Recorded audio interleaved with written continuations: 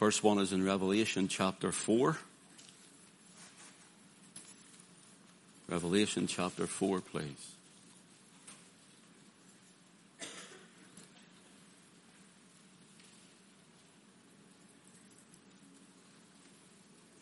Verse 10, please. And the 24 elders fall down before him that sat on the throne, and worship him that liveth forever and ever, and cast their crowns before the throne, saying, Thou art worthy, O Lord, to receive glory and honor and power, for thou hast created all things, and for thy pleasure they are and were created. Let's turn to Revelation chapter 19, please. Revelation chapter 19, verse 11. And I saw heaven opened, and behold, a white horse, and he that sat upon him was called Faithful and True. And in righteousness he doth judge and make war. His eyes were as a flame of fire, and on his head were many crowns. And he had a name written that no man knew but he himself. And he was clothed with a vesture dipped in blood, and his name is called the Word of God. And the armies which were in heaven followed him upon white horses, clothed in fine linen, white and clean. And out of his mouth goeth a sharp sword, that with it he should smite the nations, and he shall rule them with a rod of iron. And he treadeth the winepress of the fierceness and wrath of Almighty God. And he hath on his vesture and on his thigh a name written, King of Kings and Lord of Lords. Let's pray. Father, thank you for your presence with us this morning. Thank you that you're here, Lord, and you're here to examine our hearts, but you're here to bless, to encourage, to lead and to guide, to teach, even to admonish, maybe even to convict hearts. We thank you that you're here in gentleness and in faithfulness.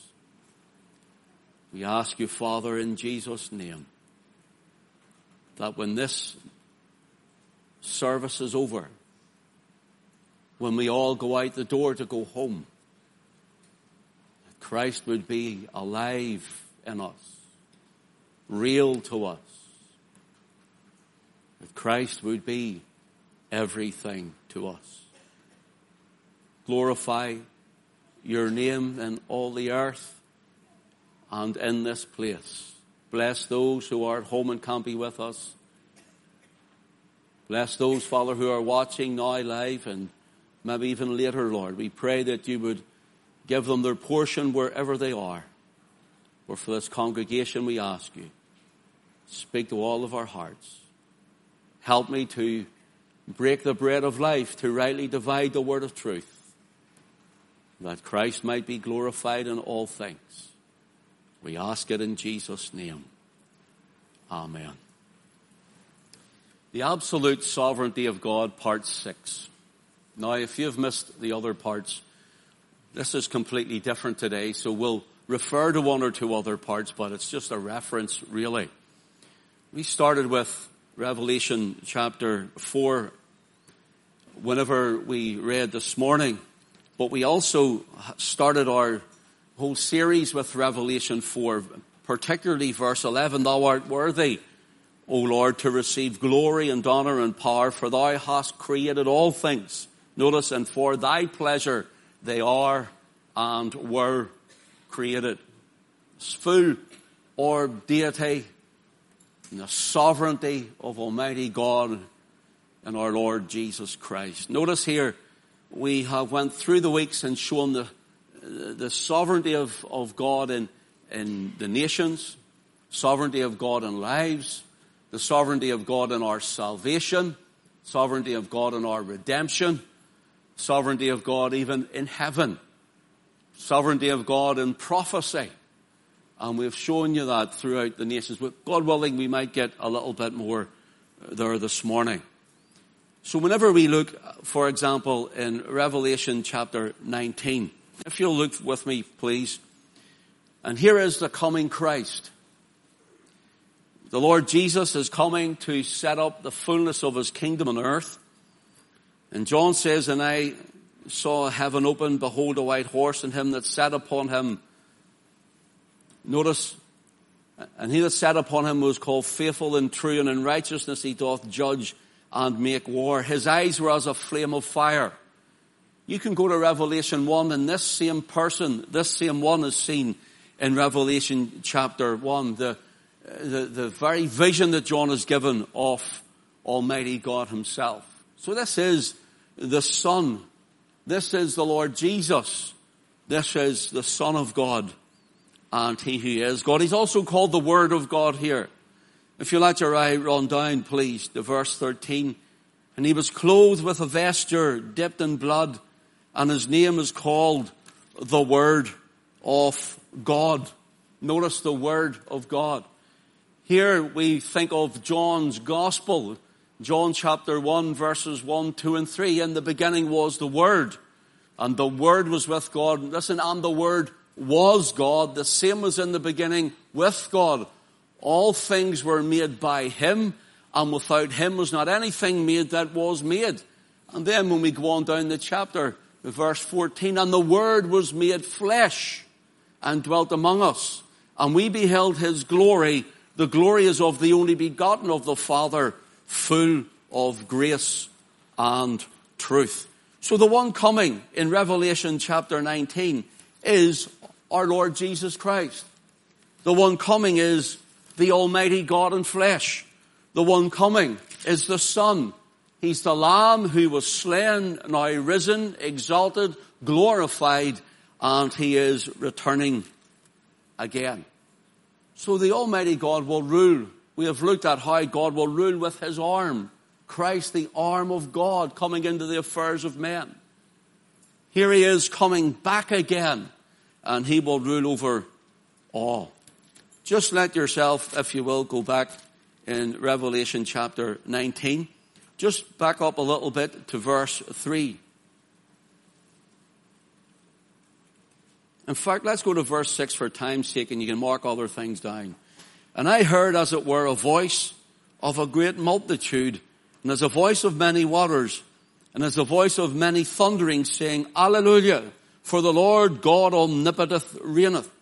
Now that word, Alleluia, is really the Greek version of the Hebrew Hallelujah, the Hallel of Yah, the Hallel of Yahweh. And the great Hallel is Psalm 113 to Psalm 118. And these psalms are the psalms that were sang by Christ himself whenever he was in the upper room breaking the bread, before he went to Gethsemane and his arrest, and then being taken and tried by a quango court, and then, of course, ending up on the cross at Calvary. So he would have sang Psalm 113 to Psalm 118. And if you're marking your Bible there in Psalm 119, Alleluia is mentioned in verse 1. After these things I heard a great voice of much people in heaven saying, Alleluia, salvation, glory, and honor and power unto the Lord our God. So there's the first one. The second one is in verse 3. And again they said, Alleluia, and their smoke rose up forever and ever. This is when the judgment of God is coming. And then when we've read it in verse 6, Alleluia, for the Lord God omnipotent reigneth. And when you go into verse 7, you find then there is the marriage of the Lamb, or the marriage supper of the Lamb. So it's all to do with the coming of Christ again. It's all to do with God coming in the person of the Lord Jesus Christ. Just for those who are taking notes, the word Alleluia, for the Lord God omnipotent reigneth. The words here for Lord is Kyrios.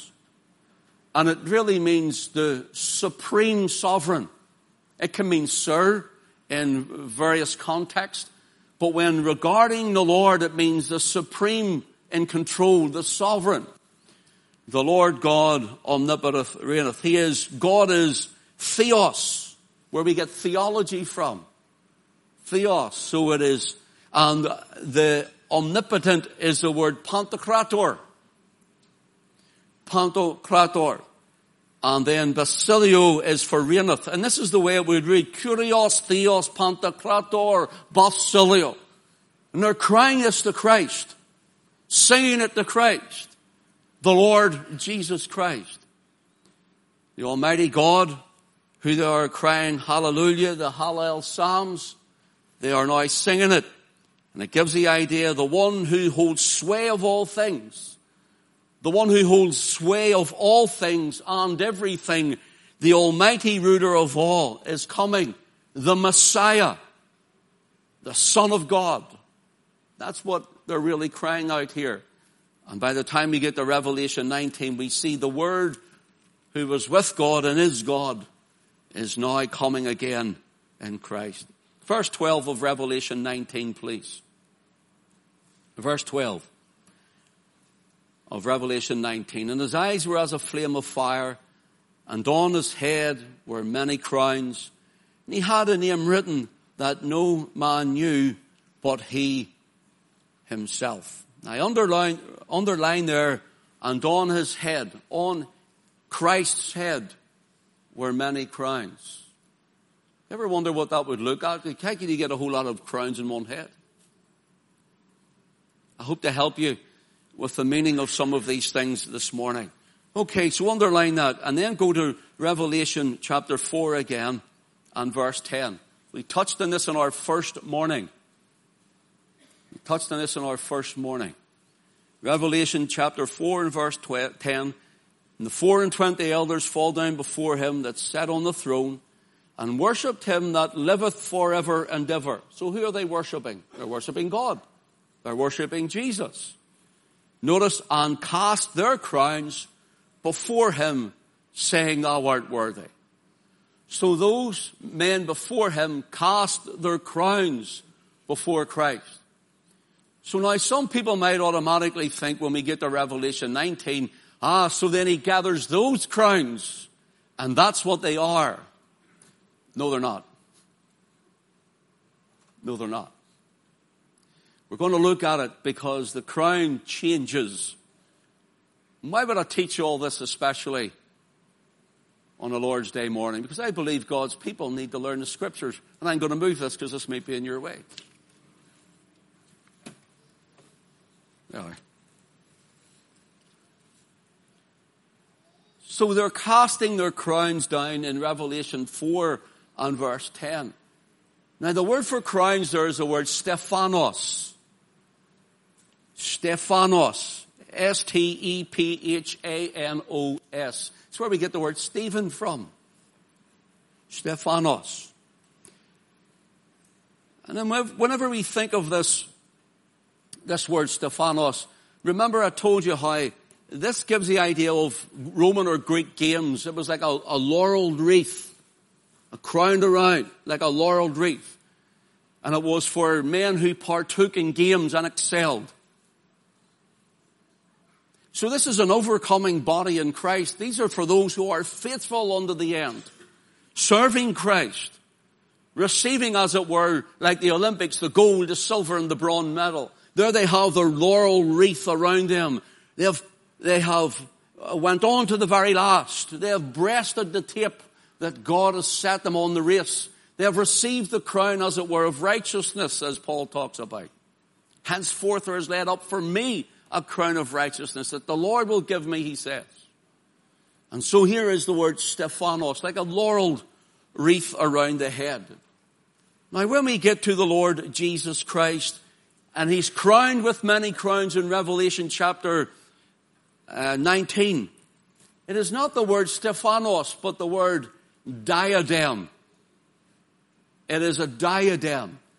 Or if you would prefer the Greek rendering, a diadema. And notice here the difference. One is the crowns of men. Men's achievement in Revelation 4. In Revelation 19, it's Christ's royal and regal right. The crowns of Revelation 4 and 10, these men have achieved something. But here in Revelation chapter 19 and verse 10, Christ's are his by regal and royal right. The crowns of Christ and the crowns of men. And hence these men threw their crown down before him. They threw down their labors, their service, their work, as if to say, Lord, you alone are worthy, for without you we could do none of this. And they threw the crowns down before the living Christ. Notice here, the head on the crowns of men are not diadems, but Stephanos. A diadem was a kingly royal ornament for the head. A kingly royal ornament. The Stephanos is used 18 times in the New Testament. And so whenever we look at this, we can see the complete difference. Will you go with me, please, to Mark chapter 15? Mark chapter 15. Why would these men throw down their crowns before Christ if they had hard labored?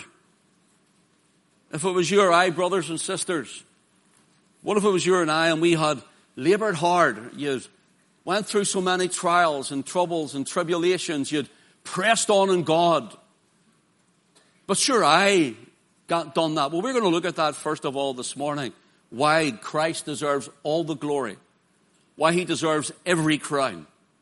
And why we should be willing and ready to throw them, cast them down at the feet of the Lord Jesus Christ. Mark chapter 15, please. And let your eye run down to verse 16. And the soldiers led him, the Lord Jesus, away into the hall called Praetorium. And they called together the whole band, and they clothed him with purple and plaited a crown of thorns and put it about his head. The crown of thorns is a Stephanos crown. It's a crown made with men's hands. I want you to get the difference here. It's a Stephanos. It's a crown which is made by the Praetorium Guard and driven into the sacred brow of the Lord Jesus Christ. So notice this. I'm going to ask you to flick through a few verses with me. Just going to pick out a verse here and there. I'm going to show you why we should cast our crowns down at the feet of Jesus. 1 Corinthians chapter 9 and verse 25. 1 Corinthians chapter 9 and verse 25. And you'll see here, for example, we have that crown of thorns which was driven into the brow of Christ. It's Stephanos of crown. Man's work, man's ability. 1 Corinthians 9 verse 25. And every man that striveth for mastery is temperate in all things. Now they do it to obtain a corruptible crown, but we an incorruptible. But we an incorruptible. Notice, and every man striveth for mastery. See the word there, mastery? It means, it's the word agonosomai. And it's where we get our word agony from. Agony. And so every man strives. It gives the idea of sportsmen who were ready to go into colosseums or into games. For example, they had to go on a strict diet. They had to go into strict course of training. They were told what to eat, when to eat, where to eat, when to sleep, when to arise, how to train. They were put through training, and it was a punishing, agonizing system. And Paul is saying that there are men who are striving for this mastery, for this agonizing crown, which is corruptible. And you see this, that every man may strive for the mastery is temperate. The word really means if a man is training up well, he starts to be able to contain his own spirit. Listen, a Christian man or woman, but a Christian who doesn't learn to contain their own spirit. We all have our failures. We all have our faults. Who don't learn how to control their own spirit, their own temperaments, their own moods, their own aggressions. They're not striving right with God. That's what Paul's saying here. Men are striving to be able to control themselves to go into this, either games or whether it be something else. A Colosseum even. And they're told how to control themselves from their worries, to control themselves from their fears. Years ago many years ago, when I used to fight, I was excited for weeks and weeks before it as we went into punishing routines to prepare ourselves to fight. I mean, you were punished for weeks. You denied yourself things. It's not just a matter of train a bit and go and fight. You had to go into punishing routines for weeks. You had to learn when you were about to peak in your fitness, because you can go overtired and then drop again. But I was so excited every moment of it, looking forward to it. And then as you get up to the day or two before it, the nerve starts. And the day of it, you start to feel the fear of it. And I had to learn, we have to learn when we were in there, that you had to shut the fear out and learn how to control that emotion. Because if you didn't control it, once you stepped in that ring, your fight was gone. So I learned to fear no one and nothing. That's not a boast, and that's what we done. We trained for it. And when I stepped in, yes, nerves, adrenaline, but fear and emotion was out the window. And also even to feel sorry for your opponent. You learned to not feel sorry for them. Even when they were hurt, you were going out to finish them. Paul is saying that in Christ we can do this. Men strive for this. Women strive for this. For worldly things. They strive even to know, well, you know what, their emotion of, I can't be bothered. I'll stay in, but no, I'll go to work. They get up and they go. They learn how to get out and do. But in the church, many of us don't learn how to do this. And when even we know we can, we don't. And Paul is saying men do it for a temporary, corruptible Stephanos. They will get a laurel wreath around their head. Everyone will clap them, all well done. But at the end of it all, it will corrupt itself.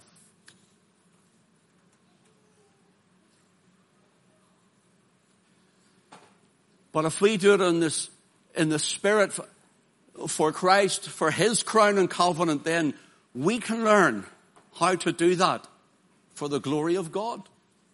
An incorruptible crown. An incorruptible crown. And the incorruptible crown here, and Paul is saying, we are looking for a crown that we will persevere in.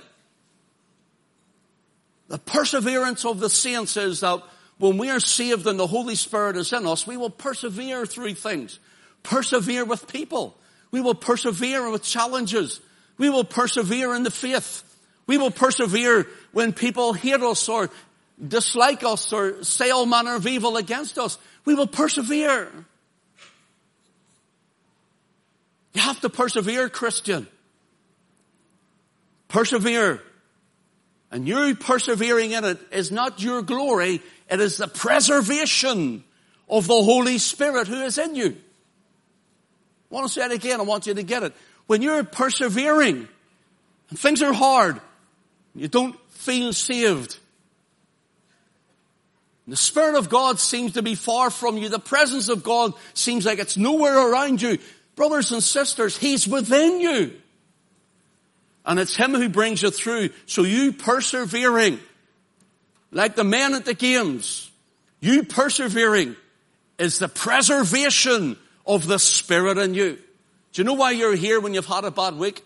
Do you know why you're here when you've been tried and tested maybe up till maybe this moment? Because of the Spirit preserving you. And hence you're obedient and yielding to the Spirit of God. You will persevere with it and you'll go on. It's difficult. Listen, being a Christian isn't easy. Being a Christian is a fight. Being a Christian is a battle of the mind. Being a Christian is a battle of wills between your will and God's. Being a Christian, you've entered a war. But I want to tell you, you're on the winning team. You're on the right side, brothers and sisters. And no matter what is thrown against us, the preservation of the Spirit in you, it's He who causes you to persevere. It's Him in you. That's why you're here this morning.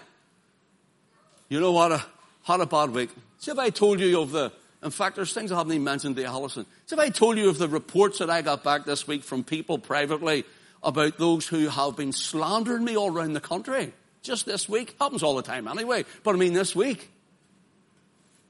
This week. People don't even know me and have slandered me. Never met me and have slandered me. You have to persevere. And the church is getting weak and effeminate. Brothers and sisters, it's time to stand up for Jesus and be soldiers of the cross. Stand up for Him. Open thy mouth and I will fill it, He says. And persevere. And you realize your perseverance is the preservation of the Holy Spirit who is in you. And Paul says, and every man striveth or agonizes for this mastery. He's temperate in all things. Learns how to control himself that he might win the crown.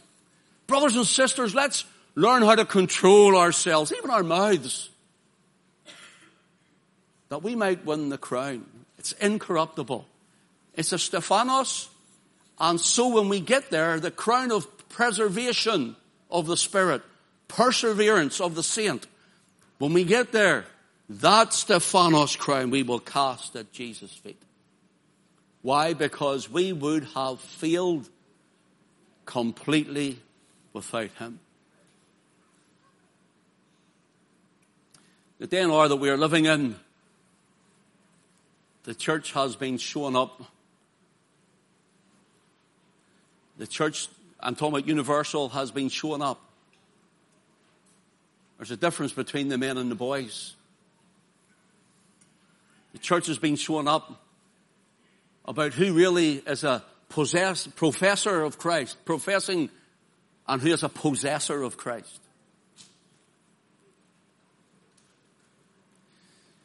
Turn with me to another one, please. Philippians chapter 4. Philippians 4, please, and verse 1. Paul says, therefore, my brethren, dearly beloved, and long for my joy and crown. Paul says, you're my crown. So the first crown is a crown of perseverance. The second crown is a crown of evangelism, winning souls for Christ. Can I ask you, do the people that you work with know that you're saved? Do they know that you're saved? Paul winning those for Christ, he says, when we get there, those are those who have come through for God. I mean, come through with Holy Ghost conviction. They have come through to serve Him. And Paul says, on that day, there's a crown for us. And he says, you are my crown. In other words, he's saying, they're not literally a crown put together. He says, but you are like a crown of a Stephanos around my head. Notice what he says in 1 Thessalonians 2 and verse 19. 1 Thessalonians 2 and verse 19. For what is our joy or hope, what is our hope or joy or crown of rejoicing? He says, what do I rejoice in as Paul the Apostle? Are not even ye in the presence of our Lord Jesus Christ that is coming? Paul says, you know what I rejoice in? I rejoice in you. I'll speak of myself and not speak of other pastors or other people. Do you know my greatest joy in the service of Christ is? To see people come through for God and get saved. But you know my greatest joy really is after that? When I watch people grow in God. Not saved and stuck, but grow in faith. And grow in the grace and the knowledge of our Lord Jesus Christ. When I see them growing in God, there's people who have been saved under me and they're with me maybe 12 years or so. To see them get on in God and growing in God is tremendous. It's my crown of rejoicing. It's my Stephanos. But on that day when I get there and I'm standing before the Lord, I will take that Stephanos off and say, Lord, I didn't get them really. Yes, I might have preached the word or I might have held a mission and I might have done whatever, but it's nothing to do with me, Lord. Only you can save. You have done it, Jesus. You've done it. There's not a man, not an evangelist, not a pastor alive, not a preacher on the planet, bar Christ himself, that can save a soul. Jesus only. And that crown will be thrown before his feet. The crown of the perseverance of the saints will be thrown before his feet. The crown of those of has been evangelized and come through from God will be thrown at the feet of Jesus. Cast before him, thou art worthy. Not me, not you. Thou, Lord, and thou alone art worthy. Christ has the preeminence. Christ has the preeminence in heaven. He's seated on the throne. He has a preeminence in glory. He has the preeminence among the saints.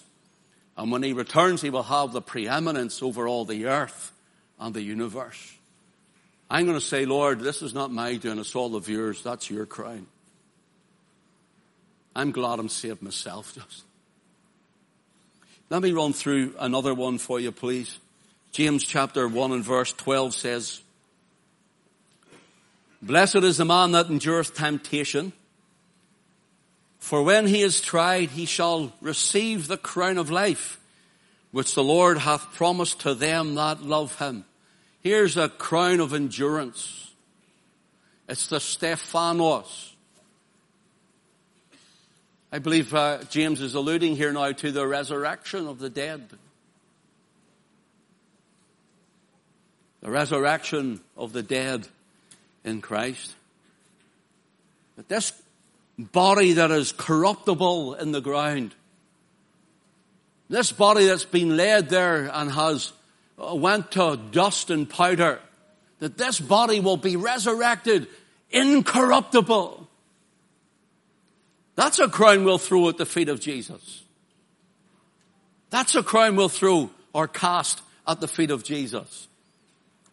It's the crown of endurance when we go through things. In fact, in 1 Peter 5 and 4, he says something similar. 1 Peter 5 and 4, And when the chief shepherd shall appear, ye shall receive a crown of glory that fadeth not away.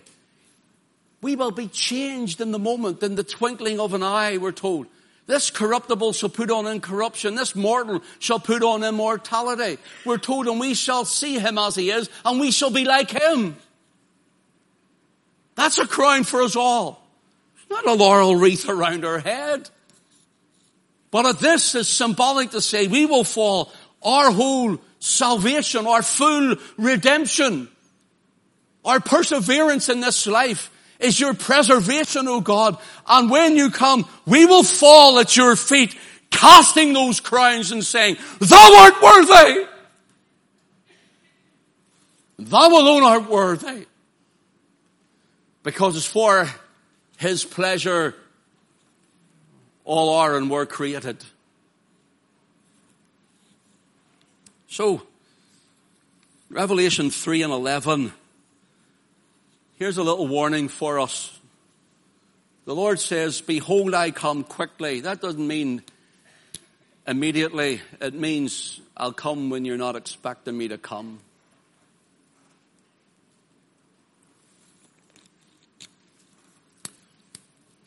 Revelation 3:11. Behold, I come quickly. Hold that fast which thou hast. Notice that no man may take your crown. Now, we usually in the preachers would say, oh, well, if you're serving in the church, don't let a man take your crown. Be faithful. And in a sense, if you're not faithful, someone will come that's faithful and eventually take your crown. That's not really what it means here. Don't believe that's what the Lord is alluding to. The Lord is saying, don't let anyone rob you of your victory.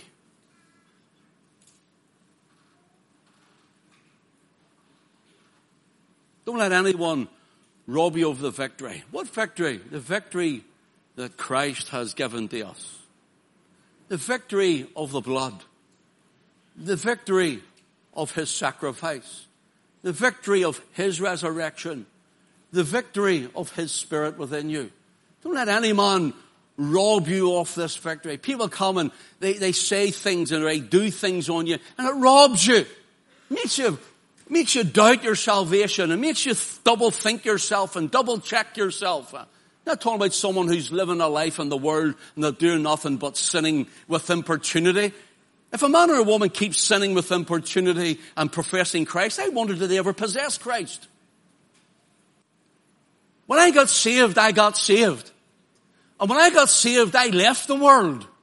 And when I got saved, Christ took me from an horrible pit and from the miry clay, and he set my feet upon a rock, and he established my goings, put a new song in my mouth, even praise unto our God. Many shall see it and shall fear and shall trust in the Lord. And brothers and sisters, those who say they're saved, those who profess Christ, oh yes, I've said a wee prayer, I've walked up the aisle, or I've done whatever it needs done, and they don't have any fruit showing, and there's nothing in their lives to show that they're saved, then they're not saved.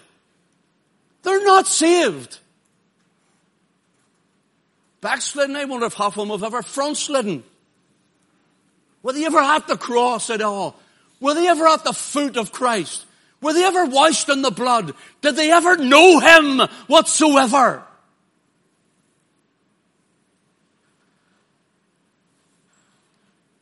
Listen, when I got saved, Christ rescued me from the world.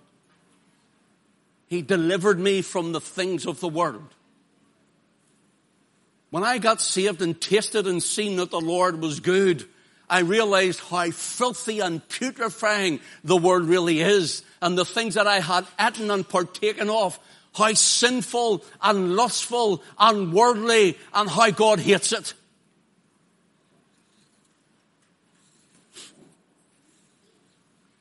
So I wonder, do they know him at all?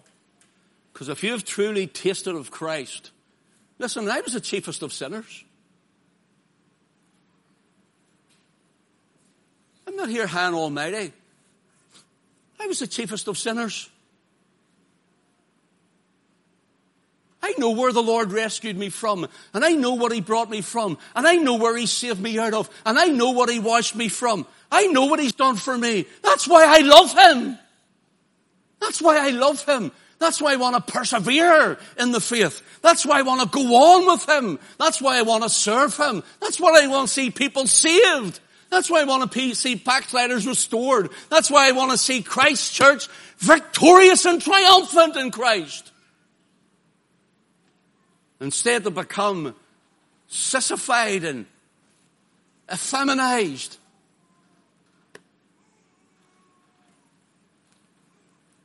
Brothers and sisters, here we find that the Lord's saying, don't let anyone, it's a golden crown. It's a golden Stephanos. It's a different one. It's what Christ has done, the victory of the cross.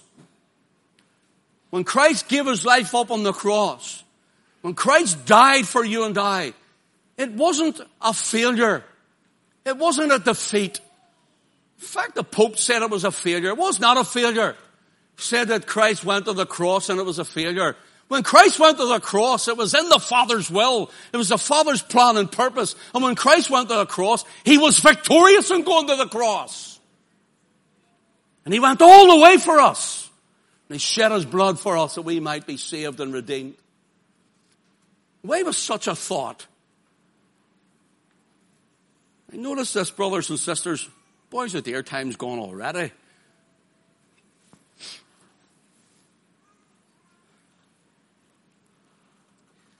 In Revelation 14, I'll do this quickly. Give me 5 minutes. 14 and 14, John says, "And I looked, and behold, a white cloud. And upon the cloud one sat like unto the Son of Man, having on his head a golden crown, and in his hand a sharp sickle." See this golden crown of Christ? It's a Stephanos. It's a victory crown. Christ gives us the victory in all of this. But I want you to see in Revelation chapter 19, please.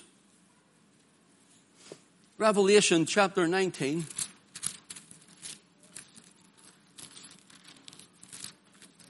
And let your eye run down to verse 12.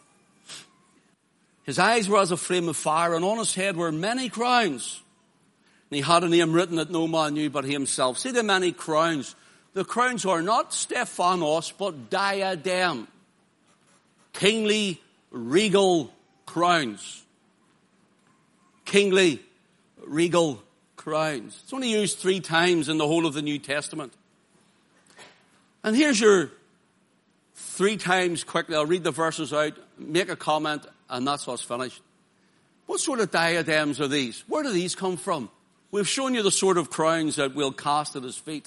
But here's the golden diadem. And all of this, he covers all those other diadems. It's all his doing. So what are these? Pardon me, Stephanos. What are these diadems he has on his head in Revelation 19? You ready? Let your eye run down, if you will. Let's go to Revelation 12. Or else you can just let me read it and you can write it down and go yourself just for time's sake. Revelation 12 and verse 3, "And there appeared another wonder in heaven, and behold, a great red dragon having 7 heads and 10 horns and 7 crowns upon his head." Notice, 7 heads, 10 horns, and 7 crowns upon his head.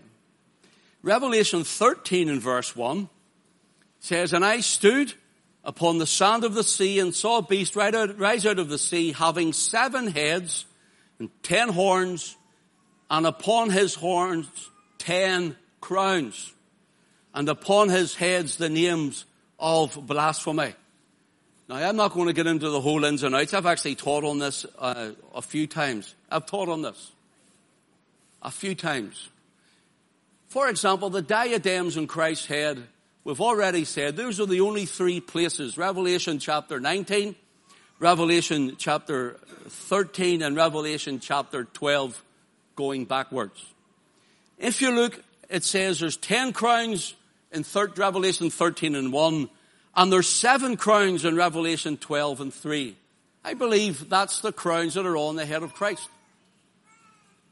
Because they're all diadems. You know what they are? They're crowns of heads of state. They are crowns of leaders of nations. And if you remember, in part 4, we went to the book of Daniel chapter 2. And Nebuchadnezzar, who had taken away the house of Judah into Babylon, had a dream. And Daniel told him the dream and then interpreted the dream.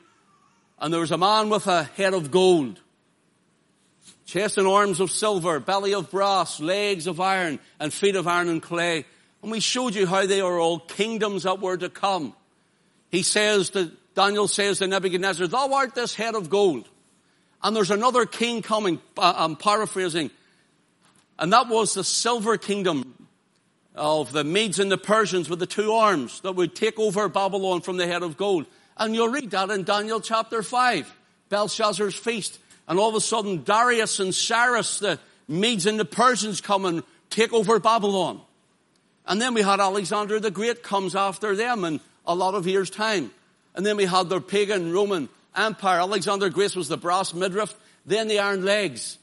And in time it brings us right through to 10 kingdoms that were around Italy at the time. There was the pagan Rome of iron. And when the pagan Roman Empire started to die, the papal Roman Empire started to rise. And these were their crowns of these leaders. And it says there's a stone cut out without hands. In other words, it's not man-made. And it comes and it smashes the kingdoms of the gold, the silver, the bronze, and the iron and clay. Smashes them to bits at the feet, and they all come tumbling down. And the stone kingdom is the kingdom of the coming Christ. Revelation chapter 19. Makes sense to you? Revelation 19. He's crowned with many crowns. Many diadem of leaders and nations and peoples. And who is he? He is the Almighty God in flesh.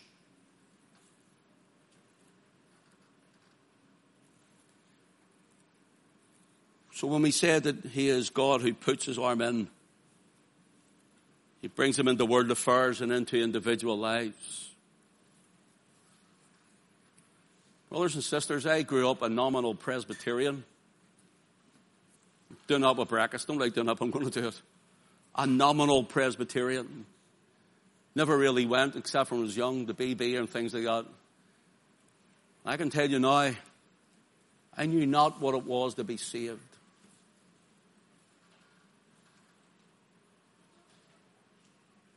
I didn't know what it was to be saved, and I was in the world.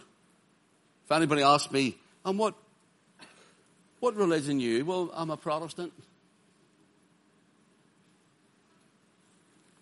What denomination are you? Well, I'm a Presbyterian. Didn't go.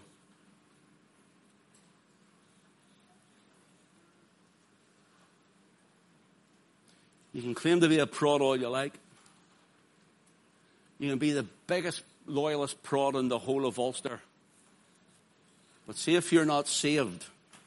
See if you've not given your life to Christ. You're the biggest loyalist lost prod in Ulster. You're lost without him. You're not saved without him. It took God to come into our lives to save us. It took God to come in. We can sit in our church and we could stroke the T's, we could dot the I's. We can know the Bible. Well, I go to my Protestant denomination and I sit there all the time and I could tell you all this word. But it might be in your head, but he's not in your heart maybe. You're not saved then. Isn't that right? I'm telling you the truth.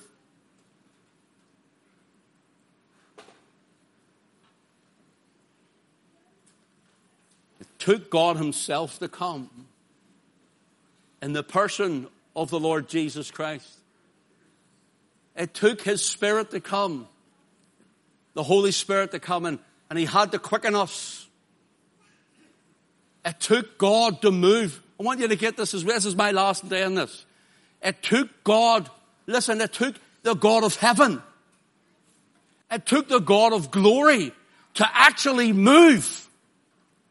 To come from heaven to earth, to become a man, to grow, that he might die for us. That's what it took. For a guilty, if you want, a nominal Presbyterian. I was a heathen. I was lost. I was a big sinner. And it took God himself to come to wake this man up in the Spirit, to show the Son. It took the absolute sovereignty of God. Understand, brothers and sisters, it takes the absolute sovereignty of the Spirit of God to come into a life, to come into a heart, no matter who you are, no matter where you're from, no matter what foot you kick with. It takes an absolute sovereign move. A sovereign move, absolutely from God, to waken a man and a woman up from the sleep of death in their sin, that they might behold the Lamb of God. They may behold Christ. And I want to tell you, in the sovereign will and move of God, if he does that to you, and you truly behold Christ, you will truly be saved and kept. I'm going to say it again, brothers and sisters. That's what it took for God to come to save you and me. And since God has come, if God has done that and regenerated our hearts and our spirits and has woken us up and we have beheld the Lamb, we could do nothing else through irresistible grace but call for mercy.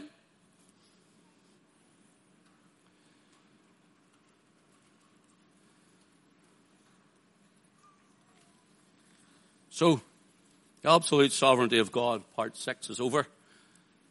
But Thomas Watson said, there are 3 things in providence: God's foreknowing, God's determining, and God's directing all things into their periods and events.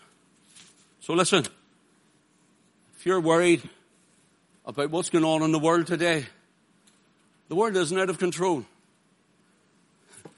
Everything in the world's just fallen into place. Because God says, I'm still on the throne. And he orders all things after the counsel of his own will.